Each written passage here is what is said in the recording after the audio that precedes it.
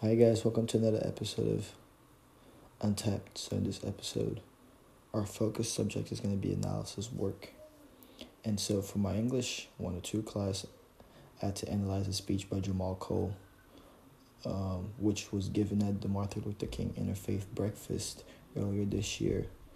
And he did a great job of using storytelling, illustrations, and benefiting from the environment in which the speech was taking place to make the claim that the more separated we are as a city, the less empathy we have for each other as a response to the gap in financial status between races in the city of Chicago. I've definitely completed analysis work in other classes, whether it's having to analyze a speech in history class or dissecting an article by some scientist about sports nutrition and exercise science. And all of them have had the similar formatting as English.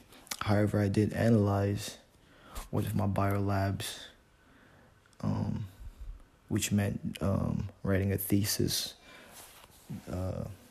putting the result and having a conclusion, and etc.